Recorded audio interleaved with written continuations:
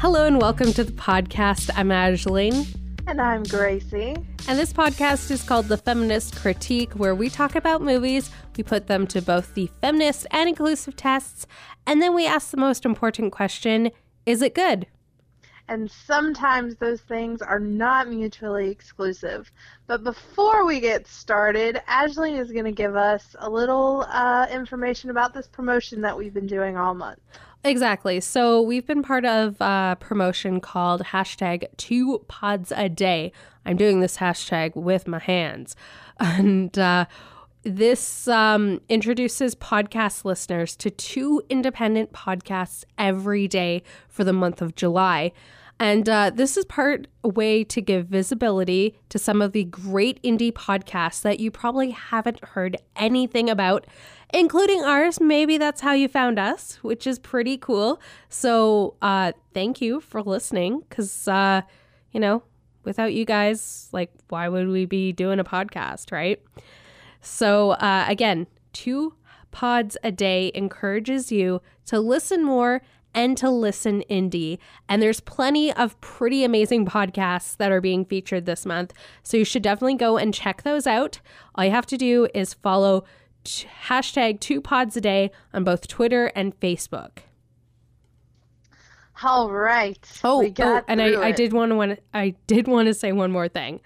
I wanted to send a big thank you out to Josh Hallmark, who has been putting hashtag 2 pods a day together, because without him, it wouldn't have happened. So it's pretty awesome of him. Yeah, he's great. Yep.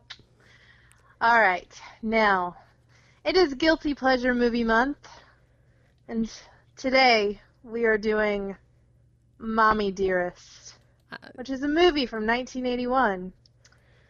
It's most famous for the line, "Wire hangers." Yeah. That is a very terrible impression. Yes, you did, but hey, so did Faye Dunaway. And that's the tea. And that's the tea.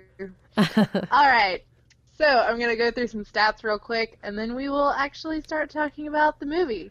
It had a budget of $5 million, and it had a box office of about $25 million. It was directed by Frank Perry, who also directed a movie called Diary of a Mad Housewife.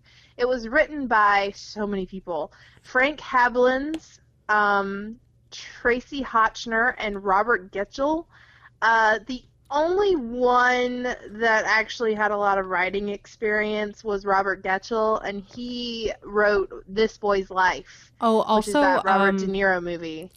Also, Frank Perry wrote the screenplay as well. Yeah, he directed and he wrote it. Yeah. And Frank Hablins was also a producer and was the former president of Paramount Pictures, which was the company that released the film. It was based on the book by Christina Crawford. It starred Faye Dunaway as Joan Crawford. She was known for movies like Thomas Crown Affair and Bonnie and Clyde. Diana Scarwood plays Christina Crawford. She's been in movies like What Lies Beneath and Pretty Baby. If you don't know what Pretty Baby is, it is a Brooke Shields movie where she is 11 or 12 years old and plays a prostitute. She's literally 11 or 12. Oh, really? Yes. It's not graphic, but there's a lot of implied shit in it that's just holy fuck. Oh, yeah. That was a really controversial movie when it came out in the day. Yeah. And it's probably something we'll do for our controversial movie month, which won't come out till next year. But whatever. Yeah. And then we have Steve Forrest as Greg Sabat, and he was in movies like The Longest Day. So, not a whole bunch of big heavy hitters. Faye Dunaway is basically the big, huge name to come out of this production. No one really had a good career after this movie. Not even Faye. Yeah. Even the kids or whatever, they weren't in much afterwards. The latest one, that the one playing the little girl, She was in a movie in 2008. Which, Yeah. yeah. I think the Rotten Tomatoes score on this is like 56, so it's kind of above what we're supposed to be doing this month. Like, we were looking for 50 and under. But because this movie has such a cult following, and, It also it's won, like, considered... Razzie Awards. It did. It won the Golden Raspberry Award for Worst Picture. But it's also one of the highest rated films on, like, IMDb.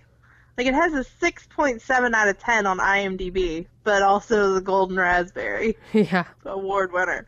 So, it's interesting.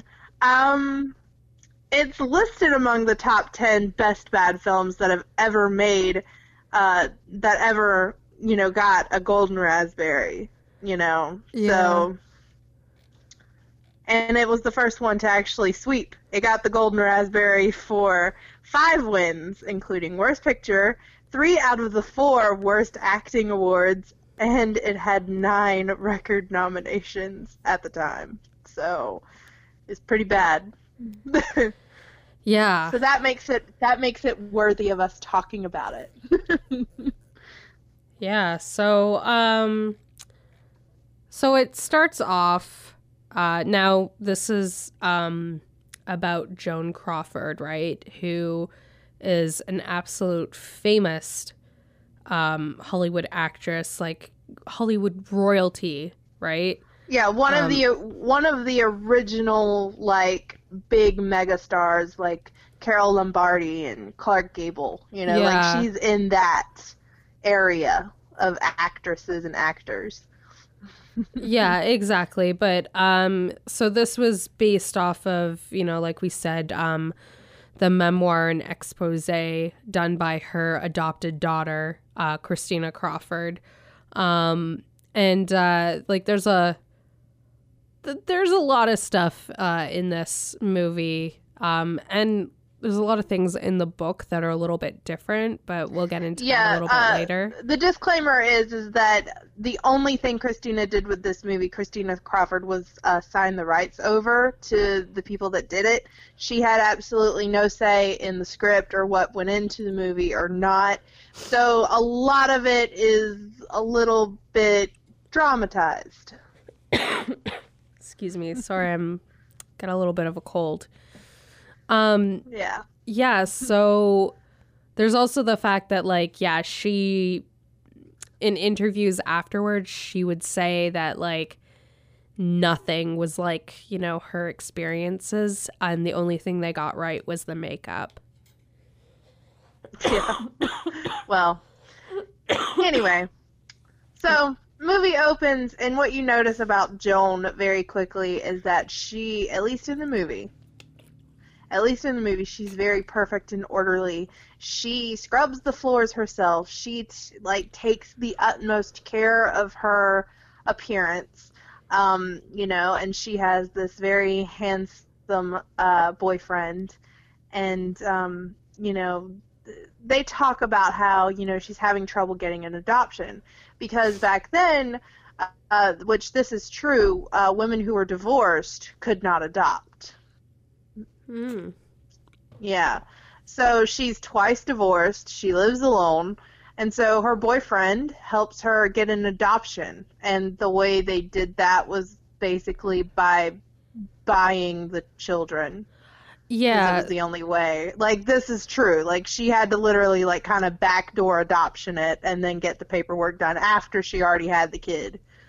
Yeah. So, it was just a case of, like, an unwed mother or whatever, which would not want the child, and then, they'd, like, go to the hospital and be like, well, we can, give your child an amazing life, and yeah. So that's... And then you just hoped that it was true, because you didn't fucking know. Yeah, well, exactly, right? So, that's how it starts, that she wants a child, and she ends up getting a child. Now, there's a few things that you kind of see at the beginning of the movie, like she has a new maid who thinks that the living room is spotless, but, you know, there's like a minor detail that was overlooked, and Joan loses her temper over it. Yeah.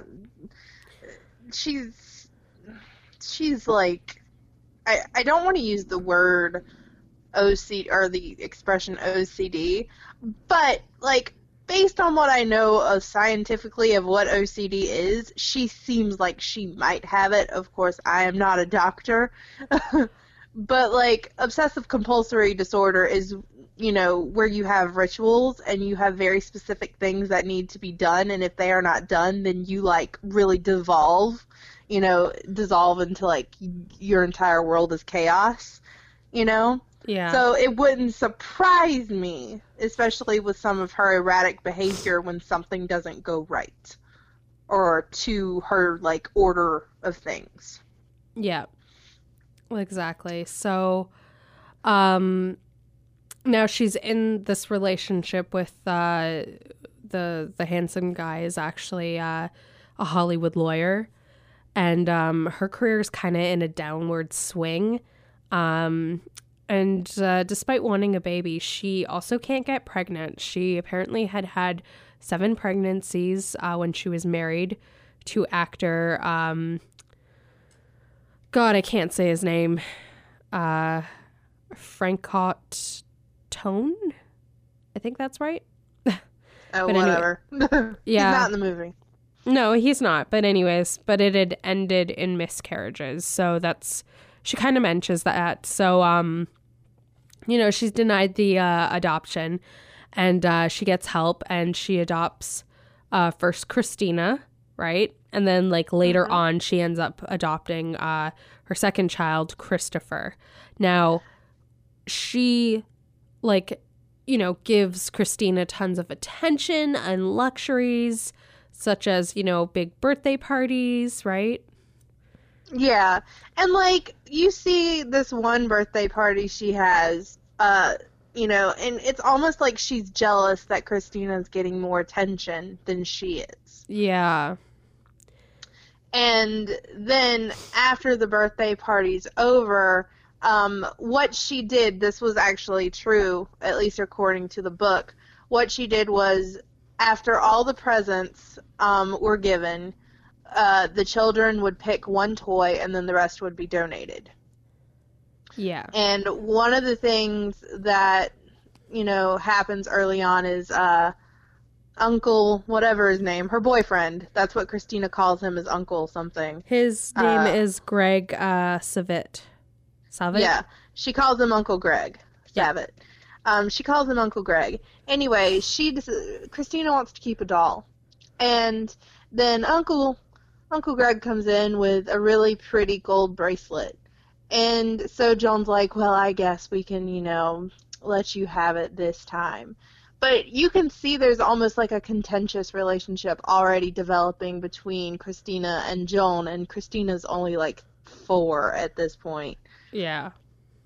Another thing that happens after this is when, like, they're at the pool and Joan is pushing Christina to do all this work. Like, Christina is so exhausted and she's at the pool and she's having issues breathing, and then Joan's like, well, let's race, you know? And then and I'll give you a head start. And she'll give a head start, right? Yeah. Like during the race. Yeah, exactly. And then Christina loses, and she's like, it's not fair, you're bigger than me. And Joan goes, well, life's not fair, you know. And that is also partially from what is kind of known from Joan Crawford's own childhood. You also have to think that Joan Crawford came up through the movie business at a time where, you know, there was probably a lot of rampant sexism. And, I mean, we're seeing it now, the Me Too movement, right? But just think about it. In the 1920s and 30s, like, there was a lot of, you know, cases of the casting couch, right? Exactly. And, like, Joan had a reputation for getting around. Yeah. And she also hated that she was not highly educated. I don't even think she had graduated high school. Well, I think there You was know? also the like her parent, I guess her mother or something was really poor. Yeah, Um, like she grew up like scraping, the bottom of the barrel. And so you can kind of understand why she has this very, very rough, tough kind of personality because, she's a survivor. mhm. And she probably rubbed a lot of people the wrong way, but she knew what she wanted and she was going to get it. I can at least say that much, Yeah. you know? But anyway, she tells Christina that, life's not fair. Well, Christina gets upset about it and starts crying, and then, like, they get into a little tiff, and then she locks Christina in the pool house. Yeah. And then there's kind of like a weird cut in the movie where I'm thinking, Jesus, like she's going for a run or something. And I'm thinking, Jesus, is Christina still locked in the pool house? Like, how long has that child been locked in the fucking pool house? Yeah, I needed to know this too. I was like, is she just in the pool house for the rest of the movie? Because holy shit. Yeah. Um, so, and basically what we see for the first hour of the movie is like a lot of contention between little Christine and her mother. Like, there's that one scene where Joan walks in to find Christine's playing around at her makeup vanity, Yeah. like she's doing an Oscar speech or something. And like Joan grabs the scissors and just starts fucking cutting all of her hair off, losing her goddamn mind about it, and saying something to the effect of like, you can go to school and you won't look like a tramp. I can't having them thinking I spoil you. Like, the fuck. Yeah. Yeah, like that's holy shit. Yeah, like, and this is the kind of thing that wouldn't necessarily be called child abuse, but like, obviously that is having a psychological effect on Christina in the movie. Well, I mean, it would Like, be considered child abuse now. yeah, but like, social services would not take your child away because you cut their hair like that. That's the thing. Oh. Yeah. I Like, mean, there's no physical. that's a thing though, like that's emotional abuse. Yeah, that's harder to pin down. Yeah, and And Ashley and I have our own little horror stories to tell you later when we get to yeah. that certain scene. Yeah. Yes, we do. Um, so Joan, like, she loses her fucking mind about it. Yeah. And then she and her boyfriend Greg get into a fight because they go out to dinner, and Greg doesn't wait on her to finish her autographs. He just goes inside, and the director of MGM is there, like the head, the CEO, whatever. Yeah. And so he sits down with him, smokes a cigarette, drinks some wine and everything.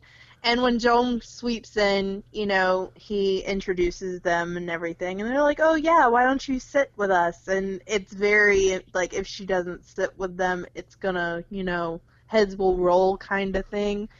And so she's forced to sit down with these greasy old men.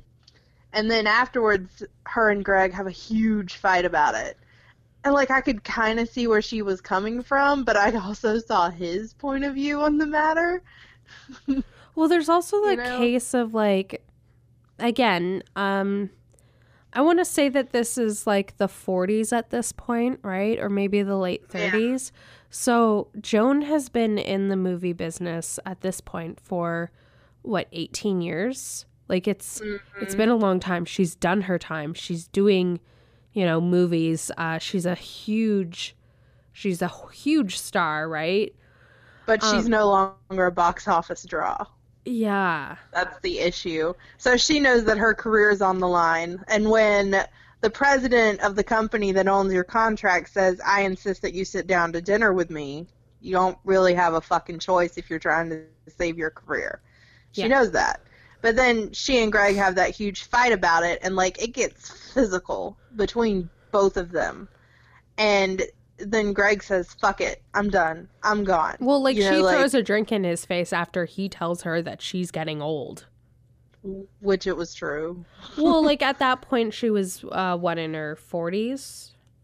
Yeah. Which, Yeah. I mean, that's 40s is like 80 in golden Hollywood era, you know? yeah. Well, exactly. So, Heck, it's like basically 80 now, right? I mean, what? unless you have a really good established career like Drew Barrymore, and then you just do a television show. Well, who was it? Maggie Gyllenhaal, who was like 37 at the time, and she was trying to get a part to be like this guy's wife in a movie, who was like in his 50s or like 60s, and they were like, "Oh no, you're too old." And I was like, "What?" What the fuck? Like, and that's true though. Like, there are Hollywood. a lot. Well, we're seeing a lot. Like, what? There was that one movie that had Margot Robbie in it and Will Smith. Well, Will Smith's like in his at least what, almost 50. Like, he had to be in his 40s. And Margot is like not even mid-30s, or she might be now, but she wasn't when that movie was made. Oh no, she was in her 20s at that time. Like, she was in her 20s, or just and like he had she to be played, in her 40s. It's just like she played Leonardo DiCaprio's wife in Wolf of Wall Street, and Leonardo DiCaprio was like 50 now. Yeah. Or close to it. Like, holy shit. So this is something that it's not new. This isn't a new thing with, like, you know, women in Hollywood. Once they reach a certain age, we, like, you know, see this blossoming career, right? And then, holy shit, they hit 35 and it's like, see ya, Jennifer Lawrence. Like, who the fuck are you now? Oh, you're not playing someone's mother? Oh, fuck. That was You're insane. not allowed to be sexy. Which was, I was very surprised that they're actually doing a movie for Netflix. I think it's already come out, where Lucy Liu is 50 years old. Yeah. But she's playing a sexy business lady who gets, like, set up with this guy, like, and they're age appropriate for each other. Like, I know that, like, that's kind of ageist to say, but, like, you know, normally in films, like, if the guy is older, the girl is much younger, but in this case, they both seem to be about the same age. Which is kind of nice. And she's not playing like a mom. She's playing, but she is playing the trope of cold business lady who had no life. But there's also the case that it's a TV show, right, on Netflix? It's a movie. Oh, okay. Well, still, Netflix is breathing more life into the actual, you know, and, like, giving some people some fucking jobs, which is kind of nice, right? Yeah. Because, like, you know, it's been a while since we saw Drew Barrymore in anything until, you know, that Santa Clarita. I haven't watched it. It looks gross, and, like, I think it's a zombie thing, which, no thank you. Yeah. Sorry, I don't like zombies. It's not my thing, but, like, a lot of people think it's really funny, so good love Drew Barrymore, though. She's the best. She's a queen. Okay, so we don't get too sidetracked. So then I think the next... Well, she's called into the office, right? With the leader of MGM, who is Louis B. Mayer. Well, right before that, Joan catches Christina talking to her dolls. Oh yeah. You know? Like, she had, like, before that business meeting with him, she, you know, told the kids, be quiet, I'm trying to sleep, and, like, they wouldn't be. Yeah. And, like, she catches Christina in her room, like, she's in trouble. So she tells Christina, go to your room and be quiet until I tell you to. So Christina's in her room, and when Joan walks past, Christina is talking to her dolls, and she's basically repeating the shit that Joan has said to her. Like, you've been very bad. You've kept mommy up all day, and she has a very important meeting, you know, that kind of thing. Yeah. And then Joan takes her fucking dolls away and is like, well, they won't bother you anymore since they were so bad. Like, that was a bitch move. Yeah. There's also the case, too, that after Greg breaks up with Joan, she starts cutting out the pictures of him.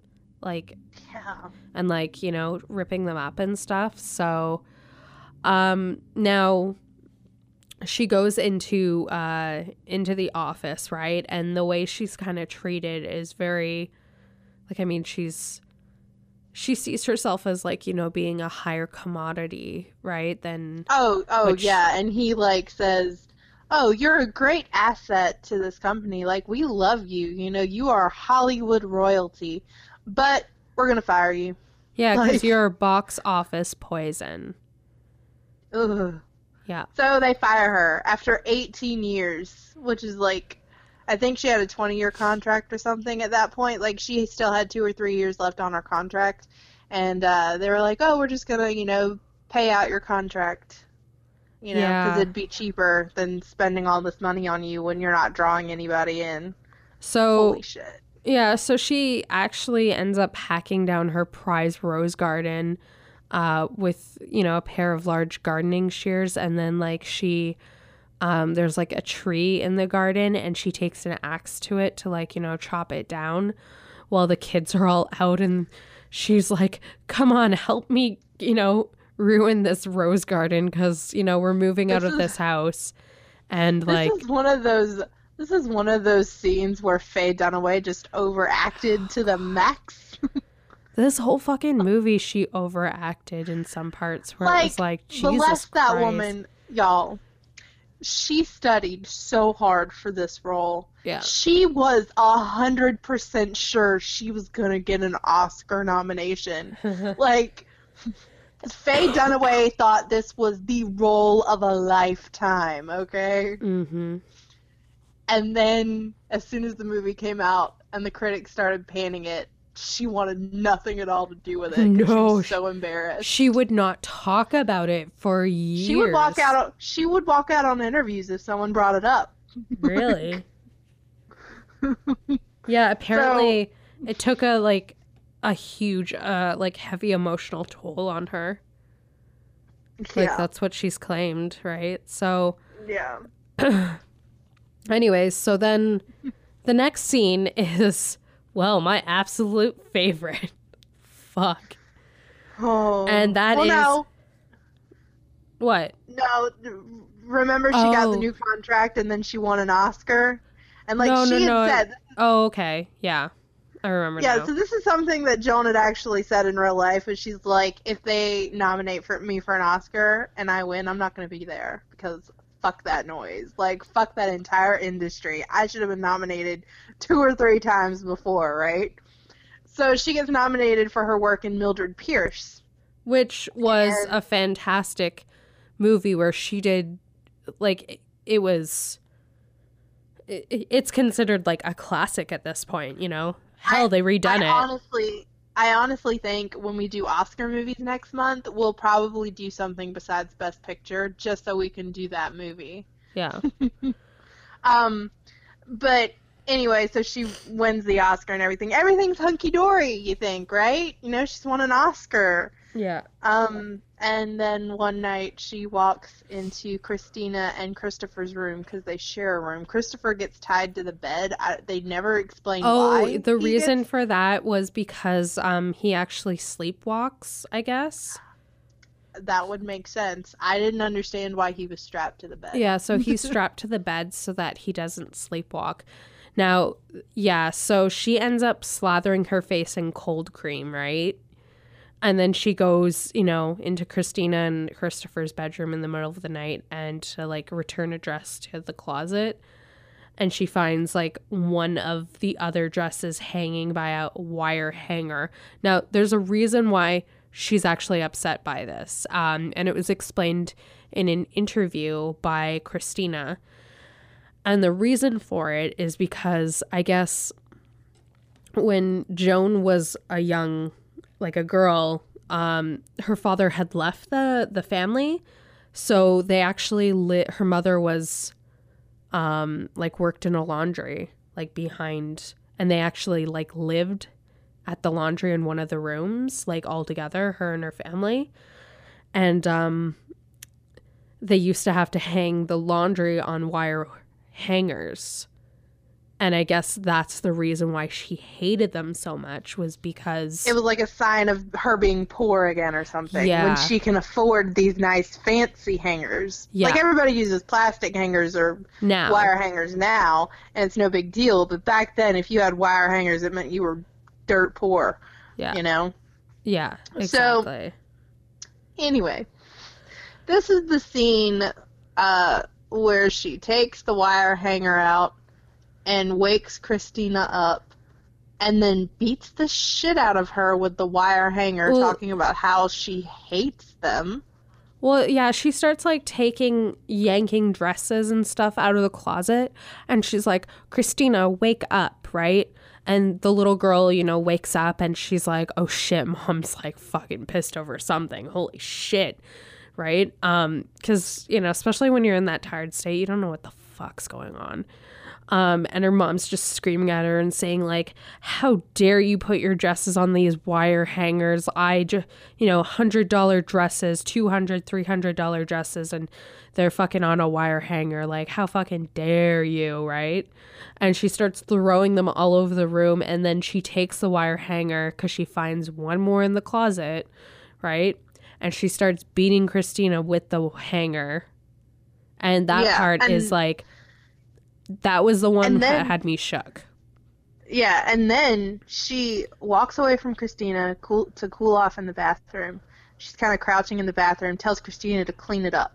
So Christina's like, yes, Mommy, I'll do it.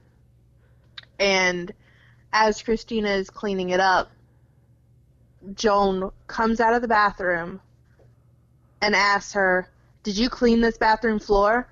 And Christina says, yes, Mommy, I cleaned it. I promised. I did exactly what you told me to. And Joan, like, drags her into the bathroom, and she starts, like, putting her hands on the floor, and you're like, you see this? And there's nothing on her hands. Yeah.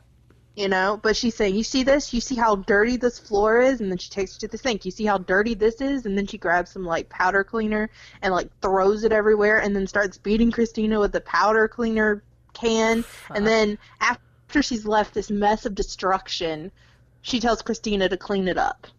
Like, and then she walks away. And then the little... And, like... Yeah. People fucking laugh at this? Like, this is supposed to be... Like, this is the scene where they, like, put it on, you know, it's one mother of something, like the taglines for the movie when they realized that it was getting panned, they kind of did it as a dark comedy, but, like, this was one of the things that was supposed to be funny. Okay, so for a second, sorry, I don't mean to cut you off. You're fine. So the reason why it's seen as funny, which what I had a very strange reaction because, like, it triggered me slightly, but it also, watching fucking Faye Dunaway's performance was like, holy fucking shit, she thought she was doing an amazing job here, right? So she's got this cold cream all over her face, and, like, there's, like, this red shit around her lips. She looks like she's a fucking ghoul.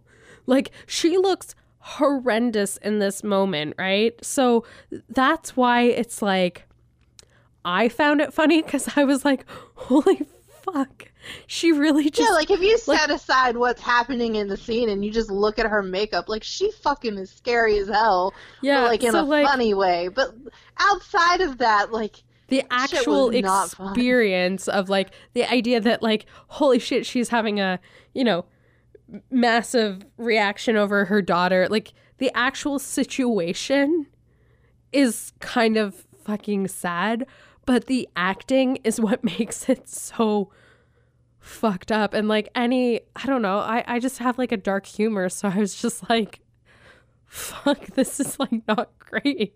Like, I don't know, man. The fucking little girl screaming, like, obviously she wasn't getting hit. Like, she wasn't a good actress either. It's like, no, Mommy, no. I'm so sorry. Like, so, like, that's where I'm coming from when I laugh at it, because I'm like, man, the acting's so bad. But then the actual situation is not funny at all. I guess you have to laugh, though, because, like, for me, Like, I watched that scene. I'd never seen this movie before we Yeah. watched it for this podcast. I'd never seen it. Okay. So I didn't know anything about it except that it had that wire hanger scene, but I'd never seen any clip or anything like that before. And so I'm watching this and I'm horrified because as someone who had a childhood like that, that was not at all funny to me. I was just like, holy shit. Oh my god, it brought like flashbacks. Like, I remember one time my mom woke me up in the middle of the night because I've been the cook for my family since I was 9 years old because my mom is disabled. And my dad, he didn't really used to work. He was, like, he worked, but he was a functioning alcoholic. So, like, it was me taking care of my mom from the time I was 9 years old. Holy fuck. And, at least cooking. And I remember I was, like, 14 or something, and we were staying at this house, and my mom got up in the middle of the night to get something out of the kitchen, and there was a dirty dish in the sink because I had let a pot soak. And she came in my room and woke me up, and she lost her mind over it. And I had a silver Dell laptop, and she like took the laptop from me and just like beat it up against the wall. She said, I paid for it and now it's broke. Like, I'm just giving you little details of what happened, but like, it scared the living shit out of me. All over a dirty pot. So I was with Christina in that scene. No, I've been there. Well, like, after watching that scene, like the whole scene, I also had like kind of that weird flashback or like triggered moment because growing up, I have a very complicated relationship with my mother to this day. And I mean, you know, she had her own issues and that's all I can really say about it. But I remember this one time she was out with some friends, right? And we lived, like we didn't live in a bad neighborhood or anything, but I decided to lock the door because, you know, it's scary, especially when you're home alone and you're a child. Like, I want to say maybe I was 13 or 14. No, I had to be younger. I had to be like maybe 12 or 11. And so, yeah, I locked the door, right? And she came home at night and the door was locked and she couldn't get in because I don't know why she never had a second key, but she just never had a second key. Like, now that I think about it, that was fucking stupid of her. She should go buy a fucking another key, right? Anyways, so she was locked out of the house. She couldn't wake us up because I had already gone to bed, right? So it's like 4 o'clock in the morning, right? She had went to her car and slept in it, which I guess was super uncomfortable. So she like took mud balls or like rocks or something and threw it at my window. And I was like, what the fuck? And I woke up and like I opened the door, right? Or I opened my window and she's like, Ashley, you open this door right now. And I was like, what? Oh, okay. So I go downstairs, and like I had to tiptoe over piles of shit because the dog had like freaked out because somebody was at the door and shit all over the stairways, right? So here's my mom who's exhausted, pissed off, comes into the house. She starts screeching at me about how like I locked the door and like, don't lock the door, especially when she goes out because, you know, so this never happens again or whatever, right? And then she was like, look, the dog shit everywhere. Clean this up and like, I'm going to bed. And like, that's what happened. Yeah, like, I gave you a mild story, but I probably have like a few more that I will not talk about.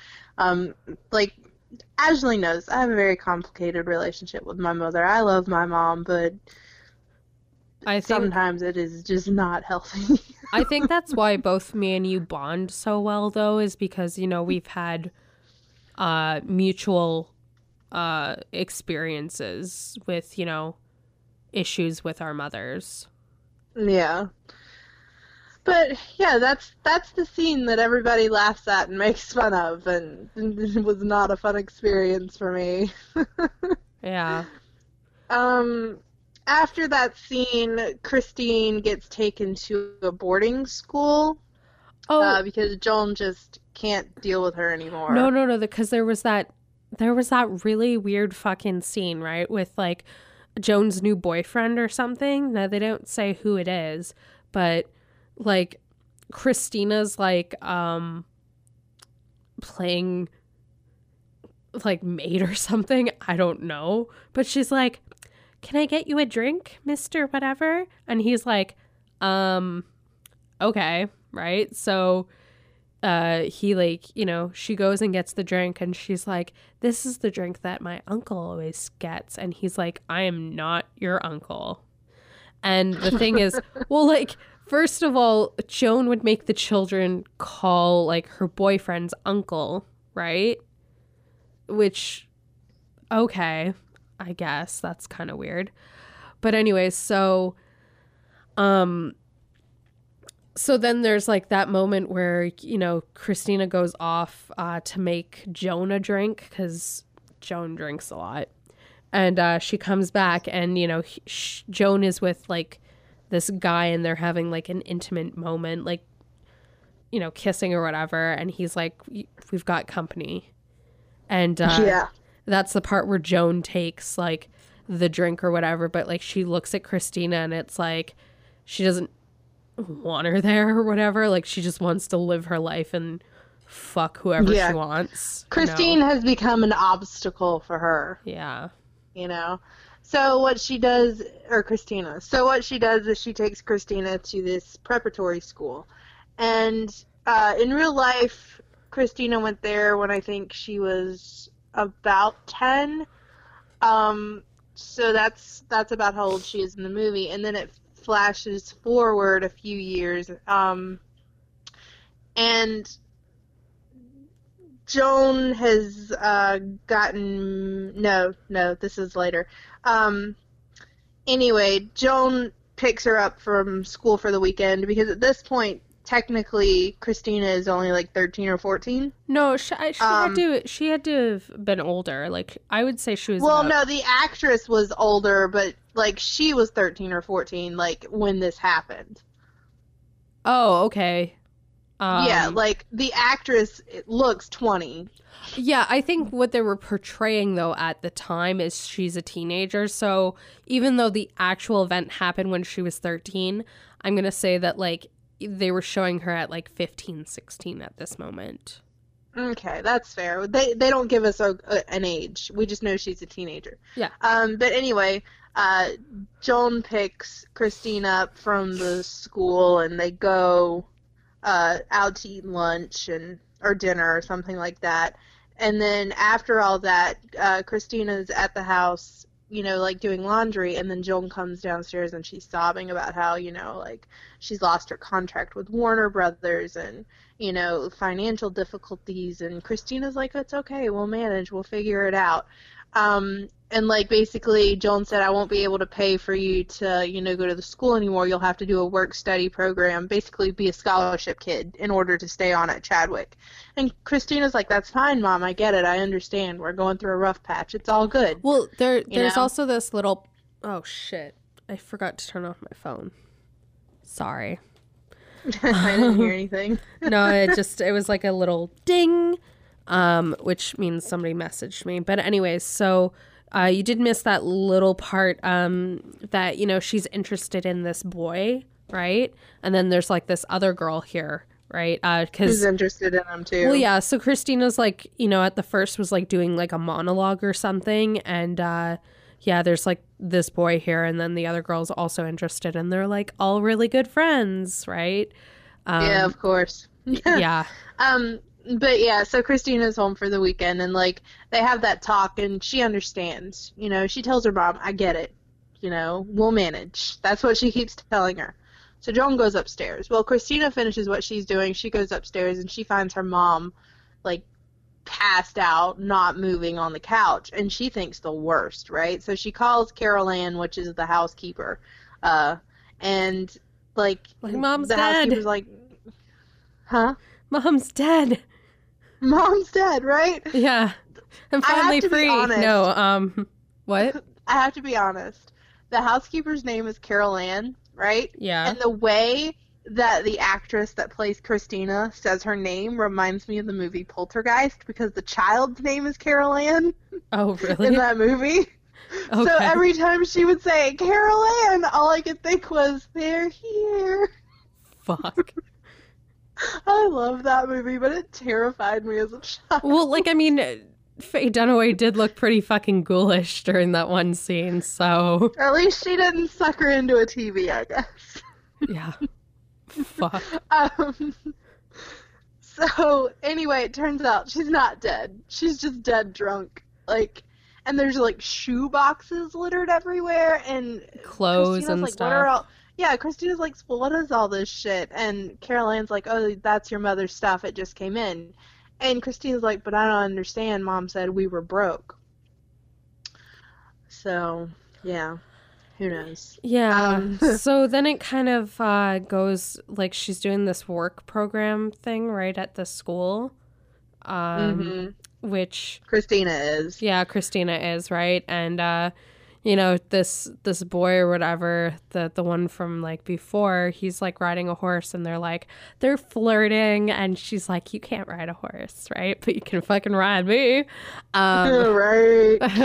Yeah, and then they, like, you know, what are you doing after 8? Oh, nothing. Okay, cool. And then they, like, make a little date to have, you know, like, alone time in the barn. Yeah, they're, like, gonna kiss, and, like...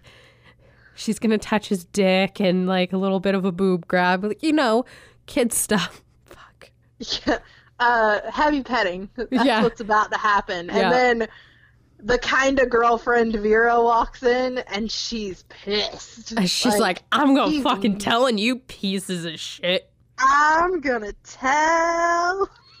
You're in big trouble. Yeah, so... The issue with that is, you know, like, after she gets told on, the Chadwick school, what they do is, because it's pretty innocent, you know, it's just, like, two I'm sure it happens all the time. Yeah, like, it's a co-ed boarding school. It's not the first time that shit has happened, okay? Yeah. So, basically, they strip the kids of their privileges, you know, they're basically grounded until, you know, like a probationary period kind of thing. No big deal. Yeah. Well, Joan finds out. And then Joan comes down to that school. And she loses her fucking mind over it. And she says, I don't know what kind of establishment you're running, but it's basically like a teenage brothel. Yeah. And so she pulls Christine out of the school. Yeah. And takes her home. Exactly. Now, she explains to Christine that, you know, there's a reporter there from Red Book doing, like, a puff piece on Joan's home life, right? And that Christina has to, you know, behave herself, right? But then Joan ends up telling the fucking reporter that Christina had been expelled from Chadwick. Like, what the fuck, like, Mom? I did not. You lying. And then Joan's like, excuse us. And they, like, go into a room, which she's got, like, a really super fucking open door, like, floor plan. So, like, the next room is really just across an open hallway, but whatever. Yeah, so... And anyway, her and Christina have a big, huge fight. And then Christina is just, like, fucking fed up. She's like, I don't understand why you're lying. And then, like, after she says that, Joan slaps the fucking shit out of her. And then slaps her again. And then says... Why do you make me hit you? And again, this is something that I've kind of gone through in my life before, so I was like, holy shit, this is toxic as fuck. Yeah. It was not, like, this is not a, like, this is supposed to be a guilty pleasure movie. I felt no guilt or pleasure, I just felt very uncomfortable. So then... so then out. This is the moment where Christina asks her mom why she was adopted, and Joan tries to hide the truth from Christina, and Christina's like, I am not one of your fans. She also asks Joan, like, did you do it to for just the publicity? Yeah, I couldn't say the word, sorry. Yeah. The publicity. See? Couldn't fucking say it. And Joan says, in part, and then she immediately goes, no, I didn't mean that, I didn't mean that. And then something to the effect of, why can't you give me the respect I'm entitled to, or some shit? And, like, some angry words are exchanged, and the next thing you know, Joan is on top of Christina. Well, because Christina had said, shit out of her. Yeah, because Christina had said, I am not one of your fans. And that's when Joan, like, jumps, like, throws Christina to the floor and starts strangling her. And that's when, you know, Carolyn and the reporter, Barbara, where the part where Joan's like, Barbara, please. Like, fuck. Yeah. I don't know. It was fucking bad. Like, yeah. It was bad. And then after that episode, Joan sends Christina to a Catholic convent school, and the head mistress of it has been told that Christina is a terrible child, and that for her penance, like, she has absolutely no privileges. The only thing she can do is go to school and pray. That's it. Yeah. It doesn't really say anything else about her experience there. It kind of flashes forward again to Joan getting married, and Christina getting out of the school because she's graduated. Well, yeah, so Joan marries Alfred Steele, who is the CEO of Pepsi Cola at the time, right? So that's like, that's where that marriage comes from, which yeah. And she's a showboat, and he's just, you know, not really a showboat. Well, no, I mean, like, he's a CEO of a very, like, a company, and he's very wealthy. Well, yeah, and the company was doing pretty well for itself at the time, you know. I mean, it was no Coca-Cola, but it was doing pretty damn good. Yeah. So anyway, Joan gets married. There is that scene between the Reverend Mother and Christina when she's leaving, where you can tell that Christina and the Reverend Mother have a good relationship. Even though you don't really see it, you can tell that, you know, like, the Reverend Mother understands Christina more. And, like, Christina's become this very docile person, you know, like, almost broken in a way. Yeah. And she comes home and meets Alfred, and who's nice to her. Like, yeah, he's really nice to her. He's a good stepdad, you know. And then what happens is we see basically snapshots of Christina as an adult and Joan in this marriage. And one of the scenes that really stood out to me was when Joan and Alfred moved to New York. Yeah. And got this Fifth Avenue apartment, and they are dolling it up. And Christina at this point is living in New York and trying to be an actress. She's doing off-Broadway stuff and stock footage and everything like that. So she's got, you know, jobs, and she's working as a waitress.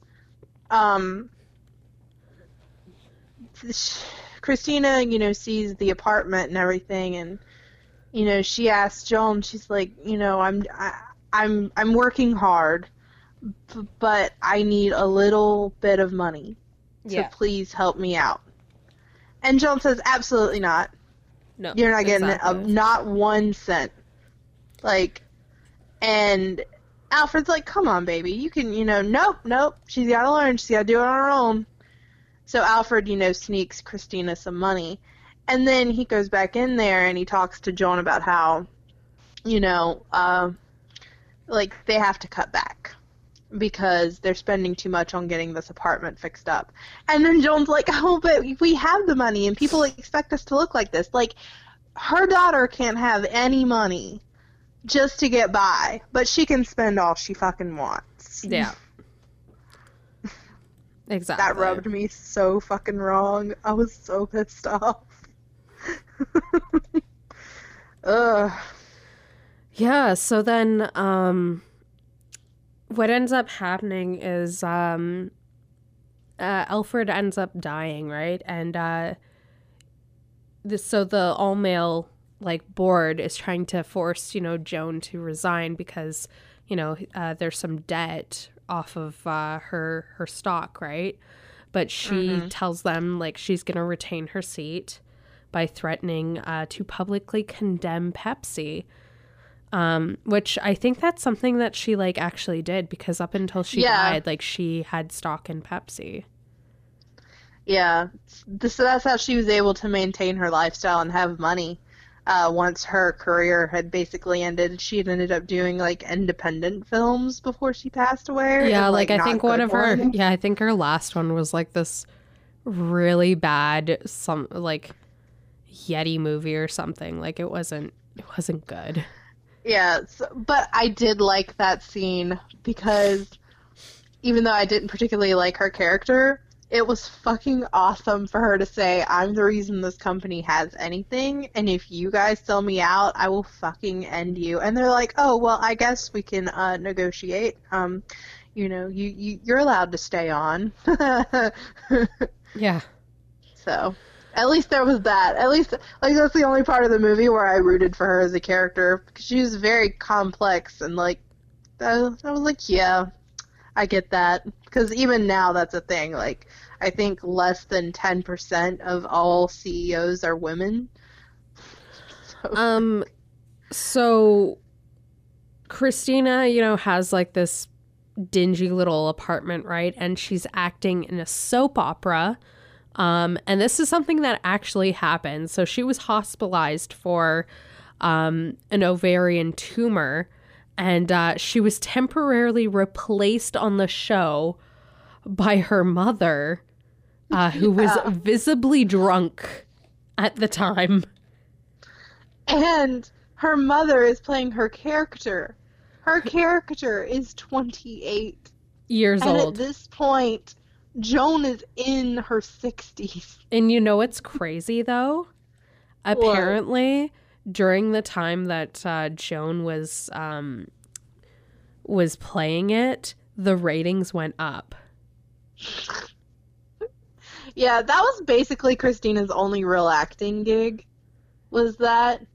And not too much happens after that, and then, like, Joan passes away in the movie. Yeah. I can't think of any scene that, like, stands out past that except for Joan's funeral. Well, there was that moment where Christina accepted the award for her mother.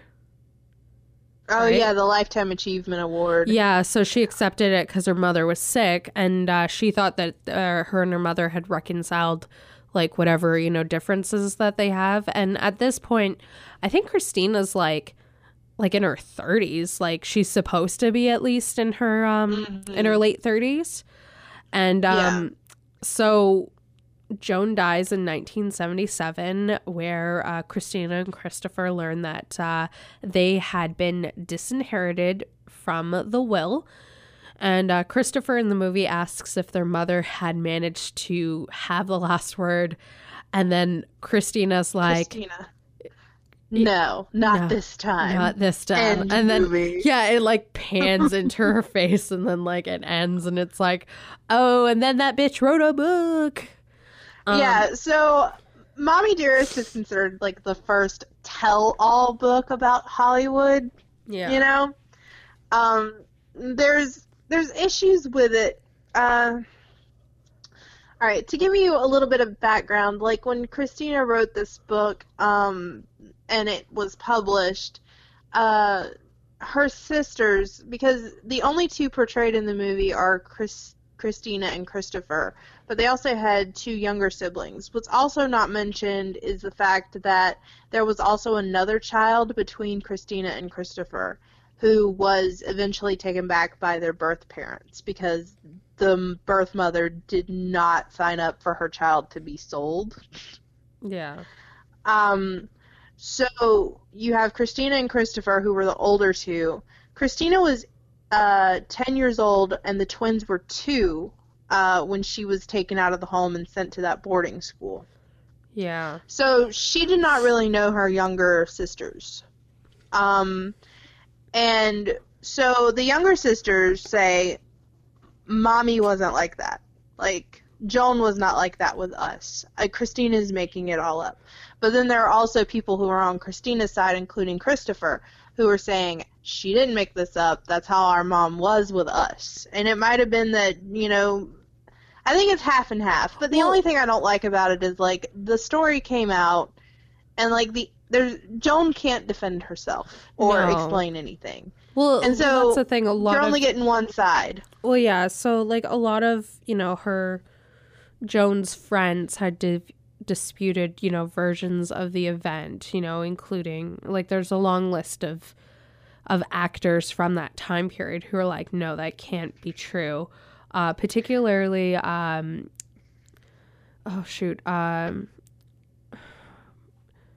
Myrna Loy, who was, Myrna Loy? Yeah. Who was Joan's friend since 1925, who said that, like, this is not true. She did acknowledge that Joan was highly ambitious and alcoholic for much of her life, but she felt that Christina embellished the stories, right? And the same with Douglas Fairbanks, who was Joan Crawford's first husband. He said that, the Joan Crawford that was described in Mommie Dearest is not the Joan Crawford that I knew back then. So, yeah. I mean, I'm sure there is truth in the narrative. I'm not discounting that. And also, I have not read the book. And from the interviews that I've seen that Christina has done, it's like they're two very different entities. So what we saw in the movie isn't necessarily what was in the book, at least not to that effect. It could be that Joan, did have issues. But again, you're only getting one side of the story, and I'm not trying to victim blame or anything like that. It's just that, like, it's important when this kind of stuff happens that, like, your story's backed up. And there are people that back up Christina's story. It's not like she's, I think one person that backed it up was Helen Heyer. I think that was her name. Who was like a neighbor or something. Yeah. It's in an article that I read, and because I tried to do a little bit of research. Well, same with Joan's Mildred Pierce co-star, Eve Arden. She said that, Joan's parenting abilities, and said that she suffered from bipolar and was a good woman in many ways, but also an alcoholic with a violent temper and unfit to be a mother. Yeah, so we'll never know the whole truth because, as you know, the saying goes, there's one side, there's the other side, and then there's the truth. So we only have Christina's biased opinion, and I'm not saying that she's lying. Some of it might not add up, but I do think that whatever happened in Christina's childhood, there was a lot of resentment towards her mother for it. And I think being disinherited was also, that nail in the coffin that made her write the book, right? Yeah, especially if they were actually getting on. Because in interviews I've seen of her, she talks about how the closest she and her mother was after she moved out of the house. Yeah. And so she was, like, almost dumbstruck when she found out that the language in the bill from the early 60s when it was put in, from the will when it was put in the early 60s had stayed there, despite her reconciliation with her mother. So, yeah. And it's, yeah. Well, exactly. It's very strange. Now, I watched, I did watch an interview with Christina and Larry King live, right? From, I want to say 2001. And Mm-hmm. I don't know. I just, I'm not saying that I think that she was, like, a liar, but she did have some of, like, the way she acted did seem like she was, lying about some things. And that's just... Then there's also, I read an article from The Guardian where, I can't remember, it was after the Larry King thing, and the author of The Guardian was like, she seemed very sincere in what she was talking about. And there was this one particular point in the interview where he asked her a question, and it's like she tried not to cry about it, but I can't remember what it was to save my life. That interview also talks about some Joan stuff, backstory. What it mentions is Joan Crawford actually had a very torrid history with love affairs and stuff. Like, she had 4 marriages. She had love affairs with men and with women, including Marilyn Monroe. She had a one-night stand with. Really? So she was a woman that was unafraid of her sexuality, which probably didn't grant her any favors, you know, in the long run, at least in that era. Well, exactly. Especially, then again, like, we don't know only because they're, you know, it's a who's, you know, she said, or he said, she said, right? But, you know, here's this woman who is bisexual, right? And very free and, you know, living at that point, like, kind of her best life, I guess. But, you know, there's also, she has issues with being, you know, troubled too. Yeah. Now, Christina also said in one interview that after she saw the movie that her mother didn't deserve Faye Dunaway's performance, and it was ludicrous, and that she didn't see any care for the facts. And she also said, now that I've seen it, I'm sorry I did. Faye says she's being haunted by my mother's ghost. After her performance, I can understand why. Yeah. Well, I mean, poor Faye Dunaway. That's what gets me about it. I think that's what I find funny, not necessarily the movie, but the fact that Faye put her entire heart and soul into this role because she knew that it was going to be an Oscar-winning performance, and then it was terrible. Well, I sometimes... Do you think that's what actually fucked her up during that announcing the wrong one at the Oscars? It might have been. I think Joan Crawford. I honestly think that she just, you know, she really thought that it was her break, and she might have overanalyzed it. You know, like when you overthink stuff, like you end up fucking it up worse. I honestly think that's what she did for this role. Yeah. And then she goes and says that the winner of the Best Picture was something, and it was Moonlight instead. Oh yeah, it was La La Land. Or she said La La Land, and it was Moonlight. And it was Moonlight. And it was like, I don't know how you fucked that up. They look nothing alike on paper. So. Well. She messed it up. Oh well. I mean, you know, she got like a little bit of her time, right? In the spotlight, so. Yeah, this is also one of those movies where you have participation screenings. You know, like, audience would flock with their Ajax cleaner and wire hangers to actively participate in the film the same way, like, the Rocky Horror Picture Show. You know, people have those private screenings where they dress up and lip sync and do all that weird, crazy shit, you know? Yeah. So... Oh, sorry, drag performances? I guess that's, like, what this movie did. Rocky Horror Picture Show is its own kettle of fish I don't feel like getting into today.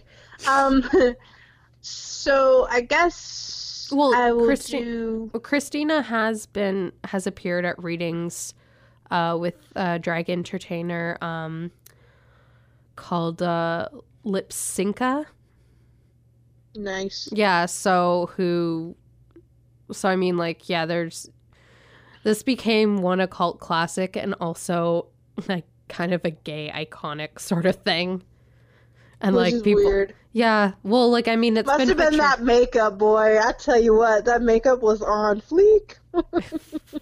Don't ever say that again, please. I'm not. That was my one-time use. Yeah. Those eyebrows, though. Those eyebrows. No, you know what, though? Like, one of the things that they did say was, I guess when Dunaway had walked on set for Mommie Dearest the first time, some of the people who had worked with Joan Crawford before said it was like seeing Joan herself back from the dead. So there's that at least. So the thing was, the makeup was on point for the movie. Everything else was not. No. Apparently. So, tests. Yep. Let's get to them. All right, we have our Bechdel test, which is two named female characters who are having a conversation on screen about something other than a man. This happens several times between Christina and Joan, Yep. so it's a pass. Then you have the racial Bechdel test, which is two people of color having a conversation on screen about something other than a white person. This does not happen. There's not a single black person in this movie. There's not a single person of color in this movie. God, no. It's all white people. Yeah. It is snowflake central. So that also means that the Duvernay test, which is a person of color who has a character arc that is not based on pushing a white character arc's narrative forward, it fails. Yep. Now, Mako-Mori test is a female character who has a story arc that does not push a male story arc forward. This is a pass because it's centric to Joan and Christina and their lives and motivations. Sexy lamp test, which is where a named female character can be replaced with a sexy lamp and it not take away from the plot. The reporter had a name. You could take her out.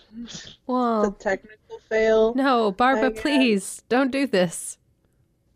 Sorry. Yeah, so like Carol Ann, I think, was vital. I think Joan was vital. Christina was vital. Those were really the three people but because that reporter had a damn name. Well, like, I don't actually know, like, if that actually, like, that occurrence actually happened, though. Like, I don't think it did. I don't think it happened like that. It was just a dramatic effect for the storyline. Oh, okay. Because, like, if that had happened, it would have made the books. It would have made the tabloids. Oh, okay. Yeah. Yeah. So testing is, 2 out of 5. Do I think it's a good movie? No, not really. Is it something that I would watch again? No. Did I enjoy it at all? No. But it's not the worst movie I've ever seen. No, I'll say that. It was okay. I mean, this is my second time seeing it, but like, meh. Meh. The thing I feel about it is it's one of those movies that it's like, it's based off of a real person, but we don't know if it was necessarily true. Right? And yeah. I mean, this is a biopic that takes a ton of liberties. It's like those horror movies that say based on a true story, when like the only thing that's based on a true story is like, they say this doll is haunted. We don't know if it's true or not, but then they make a whole story about how the doll is actually haunted. Annabelle's not haunted? That's what it kind of reminded me of. Huh? Annabelle's not haunted? I don't fucking know. Zach Bagans touched it, and like people lost their fucking shit over it. It was great. Boy, they were eating their own there. Yeah, I don't know. People in the ghost circles. Is trash. Fuck. No, like people in the ghost sort of circles or whatever. Like, I get it because like I love that shit too, but I kind of like the history side of it. But like, man, there are some fucked up people sometimes. I'm sorry. Like, I love a good ghost story because like it is pure trash and like maybe I've seen ghosts. My favorite ones are the ones where they're so extra about the shit. Like God. When you watch like the first one I remember. This is off topic, but we're done talking about the movie anyway. Yeah. The first paranormal thing that I remember watching was Most Haunted with Yvette. Yeah. I don't remember her last name, but like Most Haunted was this place where they did like British castles and stuff. Oh and, like, shit! I remember that one. House. Yeah. And they'd be like they'd have that scary voice. Oh no, that was the other one with Linda Blair. I was like, yeah. Oh, the scariest places on earth. Oh my god, that was the most fakest shit ever. Oh my god, they would have families go to the scary places on earth and it'd be like, oh, I'm so scared. It was basically watching the Blair fucking Witch Project, but like that was like the start of reality TV, right? It Okay. really was But like one of the the babies one of show it. that gets me every time, and I'm like, I love it. I secretly love it just because the history is so interesting. But like, I can't with it, and I'm just gonna go on a rant because like the Dead Files. Okay, I so know. I'm sorry, but they get this girl with the greasiest fucking hair ever who goes into the thing, and like her husband is just like, okay, so like I put all the pictures down and I went and I cleansed the house so that she knows absolutely nothing, right? And then she goes through the house and you're basically watching a show where she's just like, oh, I see this. I see that. No, I don't like that. I don't like that very much. And he's like, describe it to the camera. And she's like, oh no, I'm scared. There's a man over there. Like, she's having a paranoid, schizophrenic fucking freak out here. And we're watching it thinking she is seeing some ghosts. Like, what is going on? Which, like, it's kind of fun in a weird way, especially when they like bring the detective who like goes and like actually does the research and stuff. Like, I enjoyed that part, but her going through that fucking house and like describing her what's going on, and like it doesn't even. And then after it all up, like they're supposed to come together and like, you know, show that they both have like separate evidence because they never talked at all. But like the worst. Oh my God, but the worst fucking thing about this goddamn show is at the end, she gives the stupidest fucking advice to people. And then like after she gives the advice, like there was one where there I couldn't fucking believe it because I was like, what, a ghost psychiatrist? What the fuck are you talking about, Amy? What are you fucking talking about? What? A fucking ghost psychiatrist? Anybody, like, where do you find a ghost psychiatrist? Like, are you kidding me?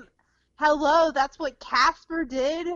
Yeah, but like, oh my fucking God. Like, and there was like this other. Exist? That's amazing. No, they I wanna don't. Find one. No, they do not.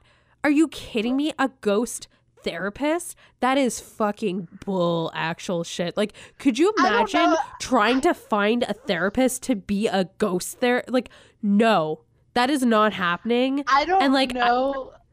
I don't know if Dead Files is worse or Ghost Adventures is worse. Like, Ghost Adventures used to not be so bad. Like, I used to really love watching it.